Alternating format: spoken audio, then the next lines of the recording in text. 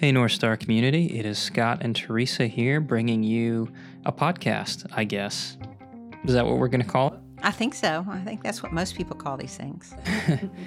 I, like a bonehead, forgot to record the past couple of messages, which is one of my sole responsibilities on a Sunday morning when Mom is doing the message, when Teresa's doing the message. So... You make coffee, too. Oh, I make good coffee. You make good coffee. According to Earl, yeah. Yeah, no complaints there. Yeah, well, shame on me all the same. So, we are going to have a little bit of a dialogue about what we've talked about the past couple weeks. This could end up in one episode. It could end up in two episodes. We're going to see what happens. Yeah. We don't really know exactly where this is going just yet, so buckle your seatbelts, bear with, all those good things. Yeah, let's go. All right. I think that, correct me if I'm wrong, but I think that what has kicked off the past couple of messages was, if I've been listening to you correctly over the past couple of weeks,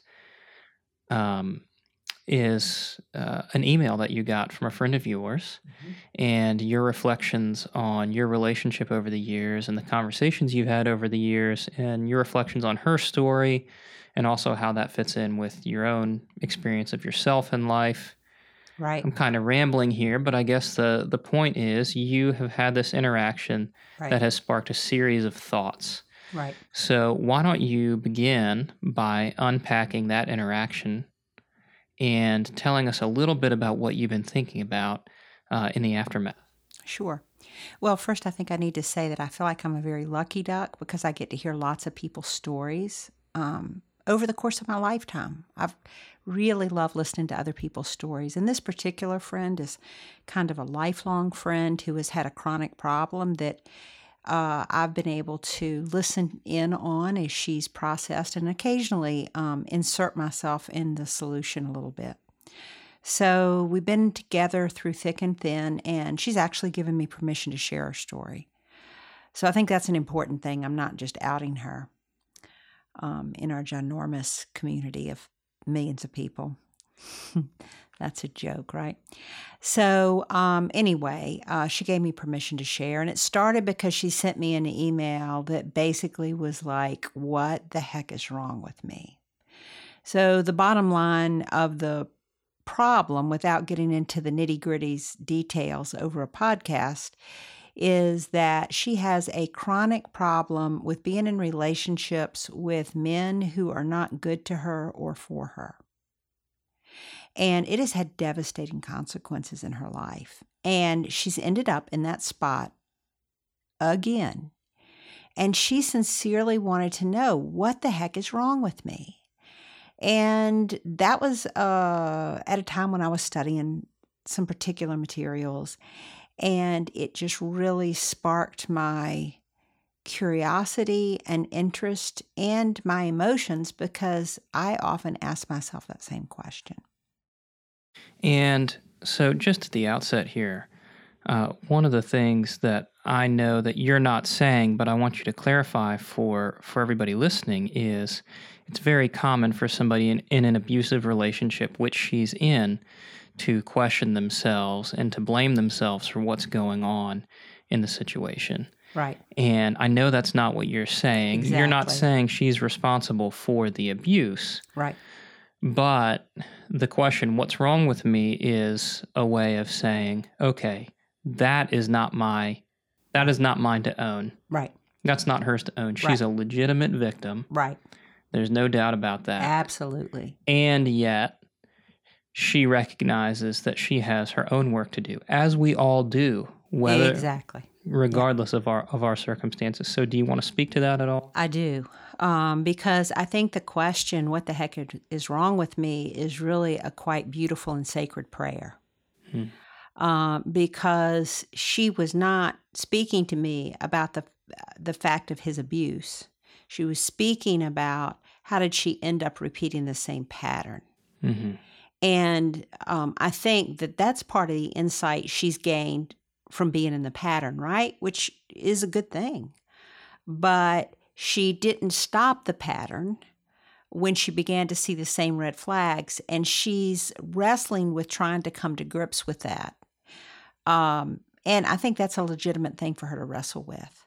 I think one of the points that this has made me think of is She's trying to own her part. her, not necessarily her part in the relationships, but just her decisions in life. Oh, yeah. Her part in how her life is turning out, regardless of the relationship. So the abusive relationship really wasn't the point of conversation. She's well experienced with that. She knows how to get a good lawyer. So she actually knows how to solve that problem. But she's saying to me, crying out as a lament, really. What the heck is going on that I have these patterns, these repetitive patterns in life that lead to some compulsive and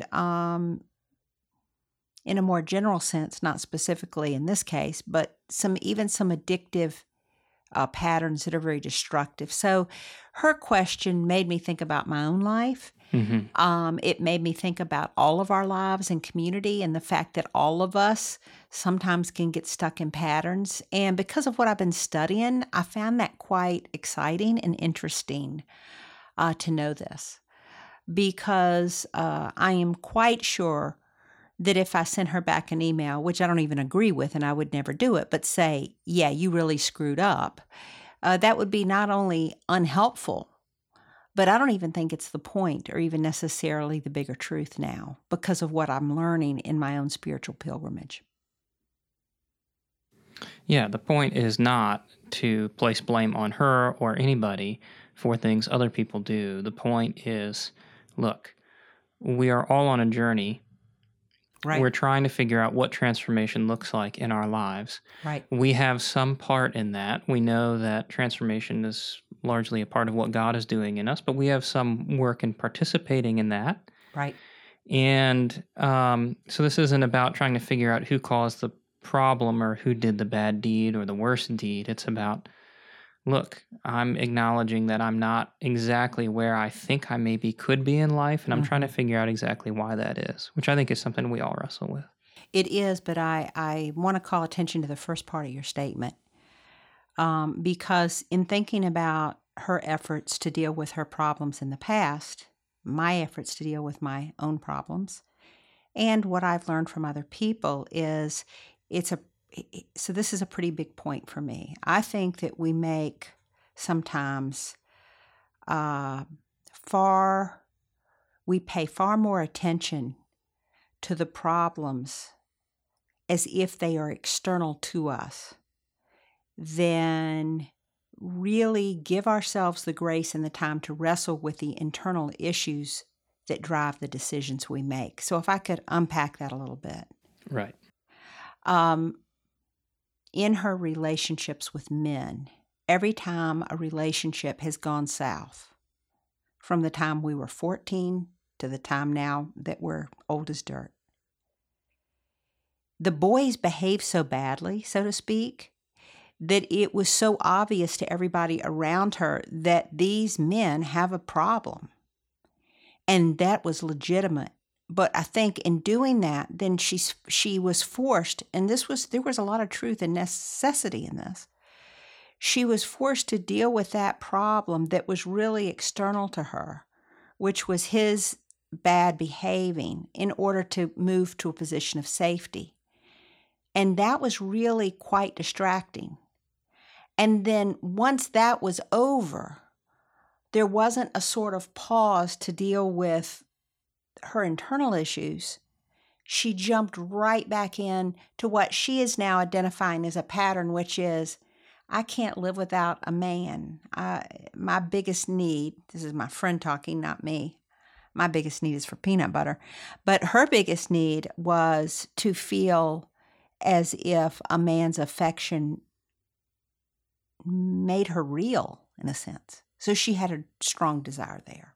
So can I nitpick for a second? Oh, please do. And you come back at me. Yeah. So you said the external problem of dealing with the men and the things they've done to her Right. was a distraction.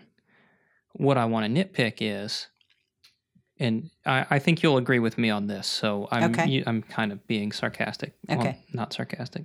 It doesn't matter. Right. Keep going. Keep it moving. Keep Spit it moving. out. Keep We've it only moving. got so much time. It's really hot in this room. I'm beginning to sweat. Go ahead. yeah. It's messing with my hair. Right. So the external problems, I think, are not necessarily distractions. They're real things that must be dealt with. Right. And that is important. Right. And it is central work, especially in that moment, Right. especially when you're talking Right. about something as severe as an abusive relationship. Right. Must be handled. There's Right. no way around that. Right. And then you get to the aftermath. And after some time and some reflection and maybe some good therapy or maybe some time with a spiritual advisor And support groups. and support groups and whatever else, time in community, Right. seeking wisdom, Right. trying to do some discerning, then we come to a point where it's like, okay, Right. I really need to do my own work. Yes. And that's a decision that that person must own. Right. And I think what I want to make clear for Exactly. everybody is you have a friend who has owned that. And Yes. you are part of her wisdom resources. Right. And I think that's really key. She's not blaming herself. She's not in that place because No. she has done her hard work. She Right. has done the therapy. Exactly. And now it's what else is left. Right. She's dealt with the biggest stuff. Right. And now it's what else is left? What do I need to be focusing on? See, and that's really key. And here's the cool point about that, because she could have said this over the course of our friendship about 14 times. What the heck? Why have I got this pattern? But for previously, in previous very bad, naughty relationships, naughty as in the men had behaved very badly, every single bad relationship did not seem connected. These relationships didn't have any connection to her. There was no sense of patterning about this. These were acute problems that were separate.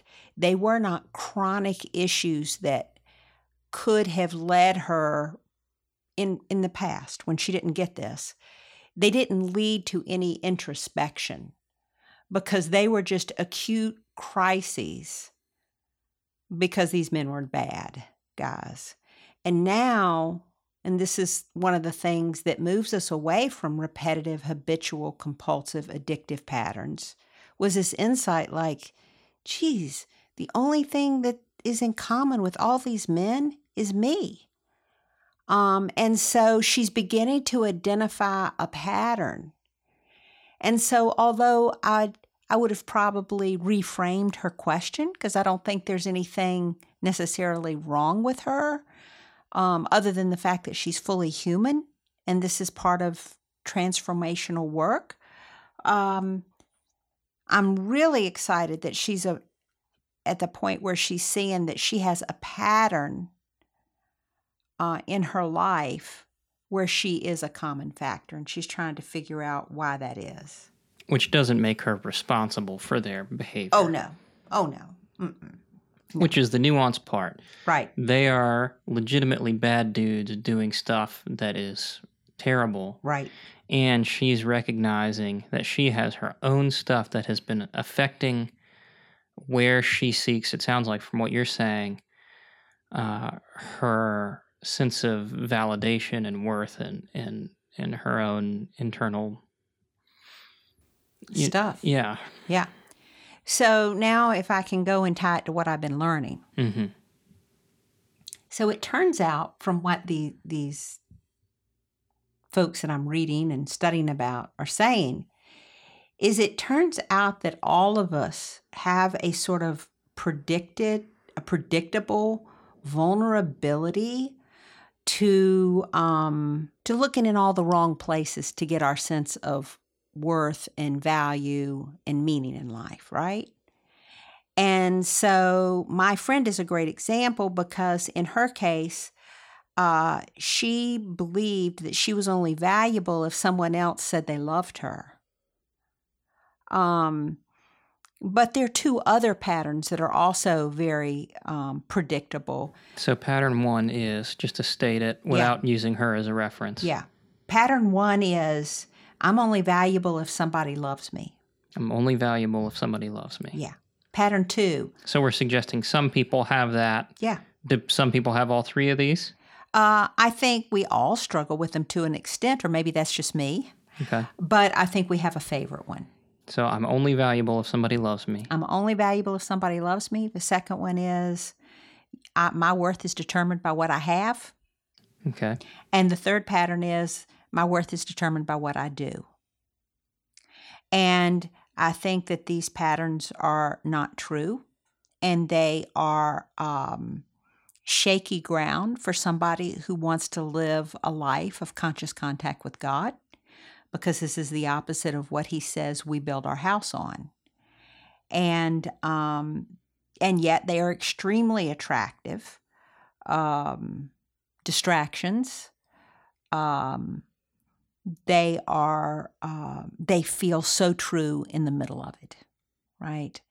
And so that's something we've got to wrestle with. Now, people have said it in other ways too. They've used words like here's I think similar patterns, different wording. Are you obsessed with your own security? Are you obsessed with having control of situations? Or are you obsessed with affirmation and esteem from other people? So that's another wording. These are words that have come from Father Thomas Keating and from Henry Nouwen. And they overlay nicely with the scriptures, which is why I love them. And I think that finding a way through these natural tendencies is the pathway to hope. So how do we do that? Well, I think first we have to do what my friend did and have a moment of acknowledgement that says, there are things that I am believing that are not true. So I had coffee with a friend this morning, and in her case, sorry, before you get to that story. So in her case, she acknowledges that lie is the first, what did you call them? Distraction. The first distraction, which is, I'm only valuable if somebody loves me. That is the lie. Yeah. Okay. And I think I call it a distraction because it's a distraction from remembering what I think is true, which I'll talk about in a second. But another word that I would also use there, it is a vulnerability.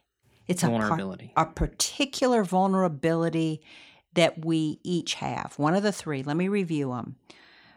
You are either vulnerable to believing that you're only valuable based on what you do and accomplish, what you have and acquire, or how other people are sharing esteem and affection, giving you that outside of yourself. And of course, that's no way to build or really a life. kind of whether you're perceived you're loved or not. Yeah, whether you're perceived you're loved, whether you perceived you're efficient and useful, or whether you perceive that you are successful in acquiring things.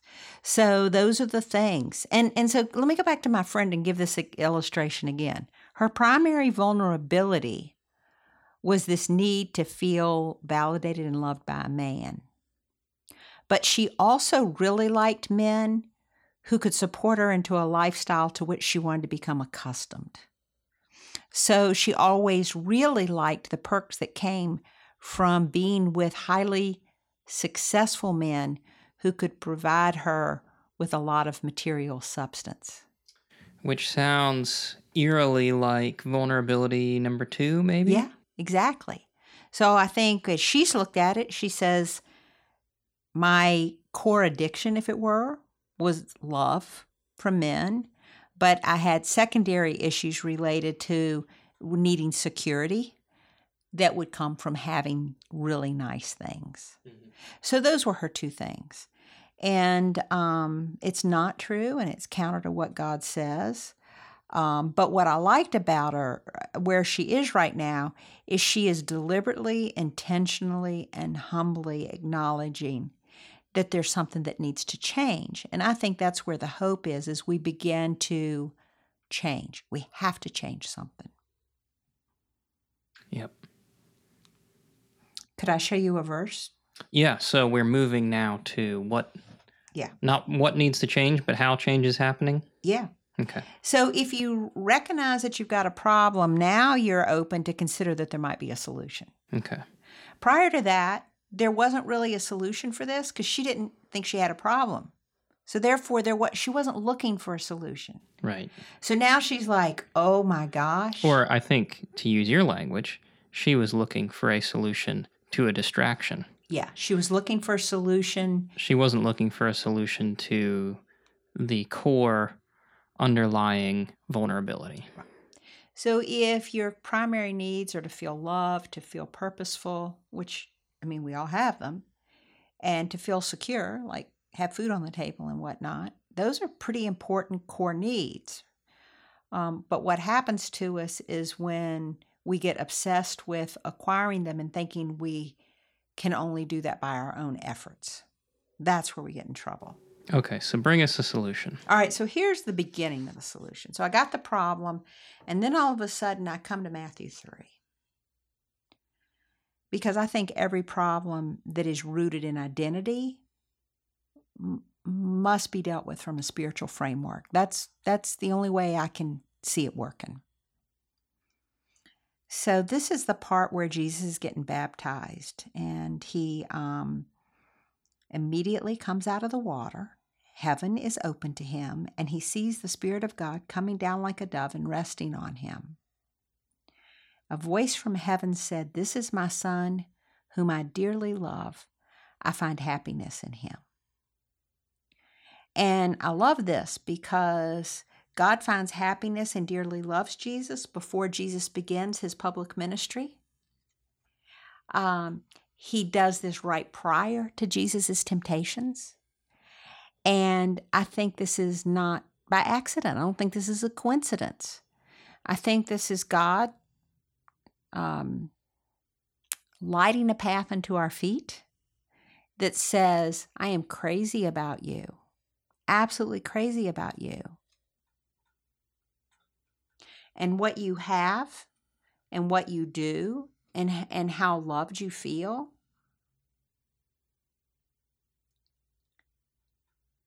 They're nothing compared to knowing that you bring me great happiness before you've ever done one single solitary act of doing, act of acquiring, or act of catching somebody's eye and being their apple. And so I think this is really important. And I think this is part of the work of growing up. And what I've been talking about in this, and I'm going to continue to talk about in this series, is I don't know why, but it is true that we forget that on a regular basis.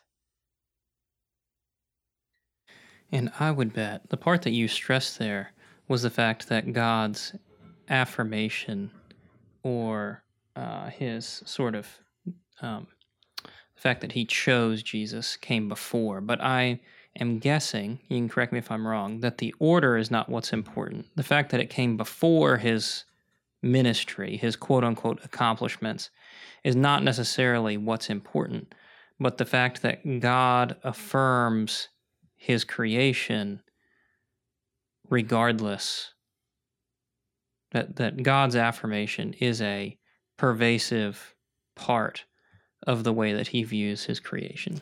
Yes. And it underlies. Yes. And the reason I give a timeline to it is because you can make a case for this then that this is a real indicator that we can't just say, well, of course God loves Jesus. Jesus is so great. I think we find ways to not believe that this message is true for ourselves.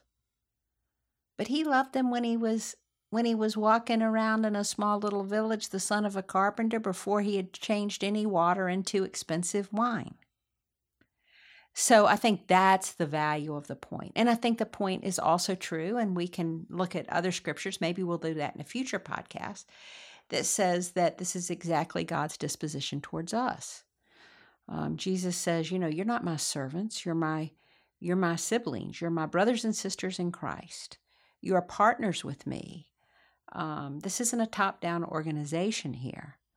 And we forget that. So then we get scared or resentful or feel ashamed And we try to solve our problems by doubling down on our compulsions. Yeah, and I think to your point, Jesus is a complicated example for that, since we believe that Jesus is also part of the Trinity and Right. Jesus is God. But Right. we think, and I think, and I think you've pointed to other scriptures in your messages, such as Genesis, and God looking at creation and seeing that it's good, and that God's view of creation being good does not end in Genesis 3 with the fall, but that he continues to value and love his creation, and that is just a core part of who God is as creator, is that he continues to create and sustain life because he thinks his creation is good and he loves it. And that's a message that we can then internalize for ourselves, knowing that we are a piece of this. Yeah, and I mean, like, I think that we can bring this down all the way down to our one-on-one relationships. I don't think that there's any more pure and more wonderful example than thinking about a newborn child. Most of you know that Scott has a daughter, Nora Jane, and she's delightful in every way. And you cannot not be crazy about her when you look into her big, brown, beautiful eyes. That's true. And she hasn't done one thing to earn it, right? One of my prayers for Nora and for Christian, my other grandson, and for any future grandchildren I might have, is that somehow in the core of their brain is a memory that we've always looked at them with delight. Yeah.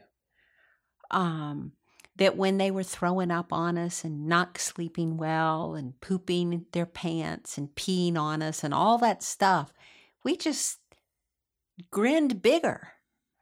And I think that is one of the beautiful reminders of having a baby around, is that I get a sense that this is exactly how God sees us.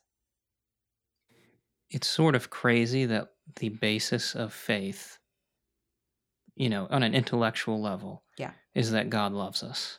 Yeah. And yet it is the most, it continues to shock me how it is just the piece that is most missed experientially. Yeah, and in terms of how we speak about who God is and how he relates to us too. Shame on us for the ways we've sometimes talked about God as if we're trying to, that we need to be threatened in some way in order to get us to behave. Yeah, as if that works. As if that has ever worked in the history. And drawing it back to our conversation, this has been a very pleasant digression, and I've enjoyed it. And I hope our listeners have as well. I mean it as a key point, but carry on. Well, no, it's an example of a key point. But to hammer it home, you have drawn us from this question of what is wrong with us. Mm-hmm.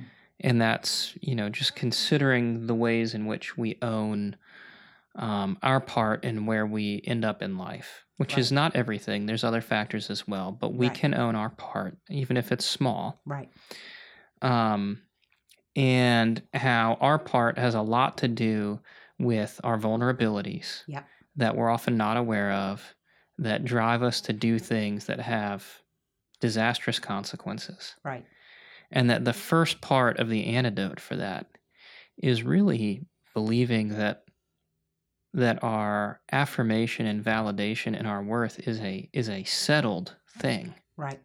The idea that we are part of a creation that God views as good and valuable, and that he desires us to be full of dignity. Right. And to show that, to live that out, and then to demonstrate it to others, that everybody we come in contact with is given dignity and respect. That this is just foundational to being a person. Yeah. Yeah. And it is the first piece of the antidote towards the kind of unconscious giving in to our vulnerabilities. Right. And I want to push back on what you said, just gently. So what you said is one of the first steps is believing this. And I think I know what you mean here, but I want to just for our millions of listeners. Yeah. So this is far more than an intellectual belief. Like the Bible says, Jesus loves me, this I know, right? Right. And my friend actually, that I'm speaking of, is an extremely religious person who is very committed to her beliefs. But what I'm pushing on her with is to move beyond having the right words to looking at matching up the lifestyle. So for many of us, and this is particularly true of me, I have readily believed that God loves everybody else, but he really needs me to step up my game. And I think a lot of people struggle with that.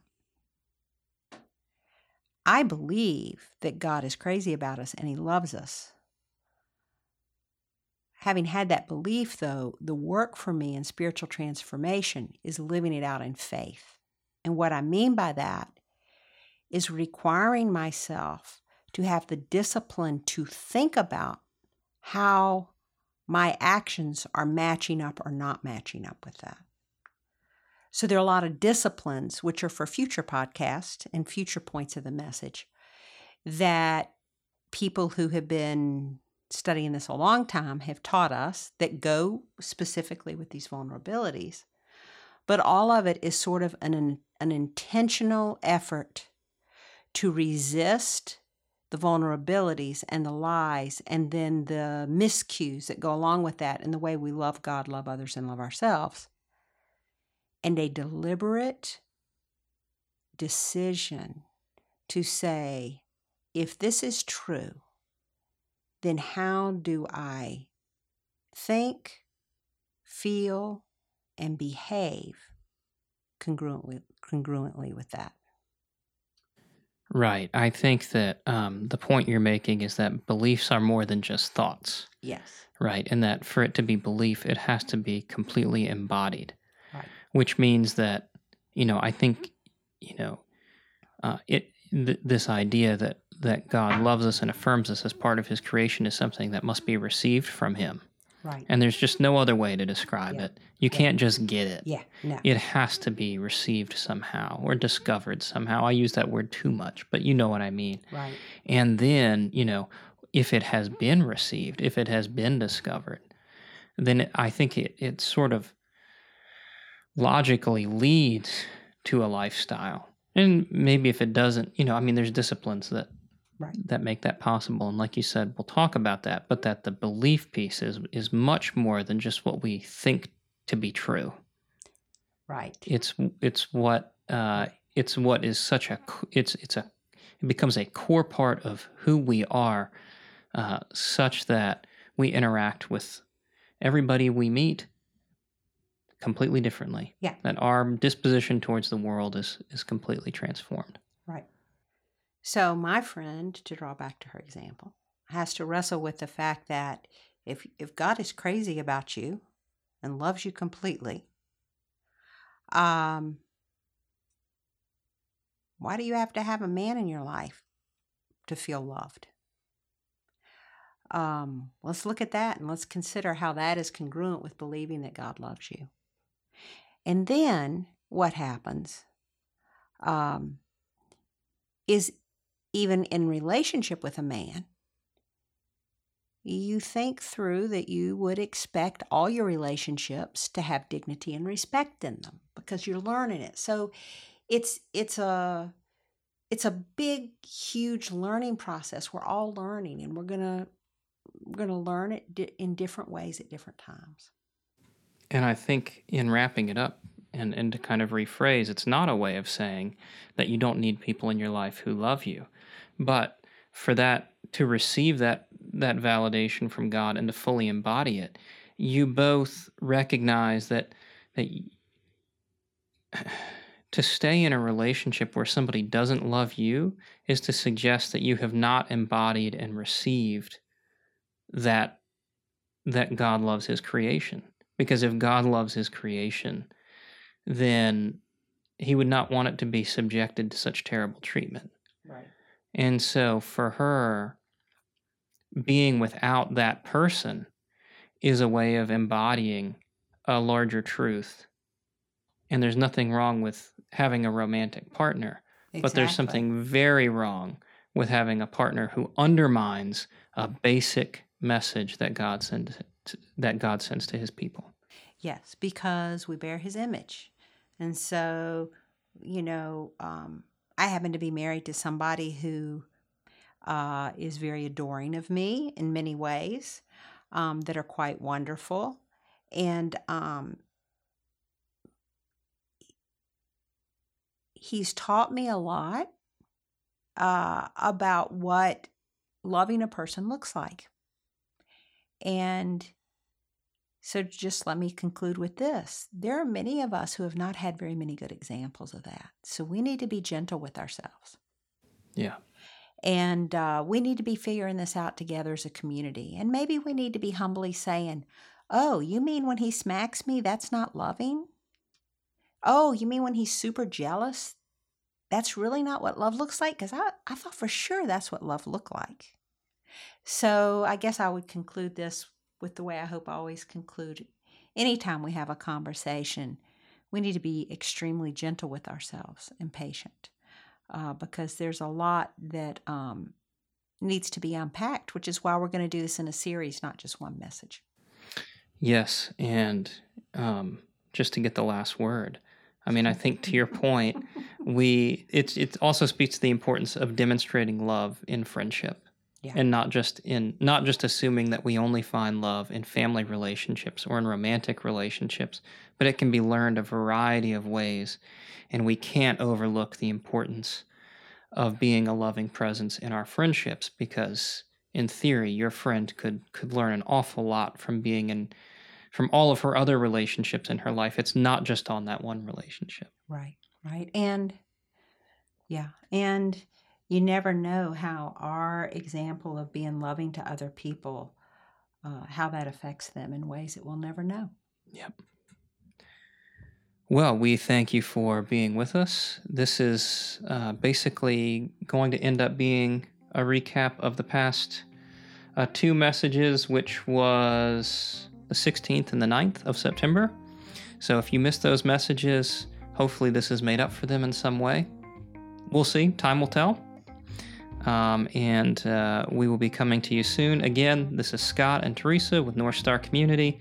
If you have found us somehow randomly through the magic of the internet, you can find us on the web at www.northstarcommunity.com.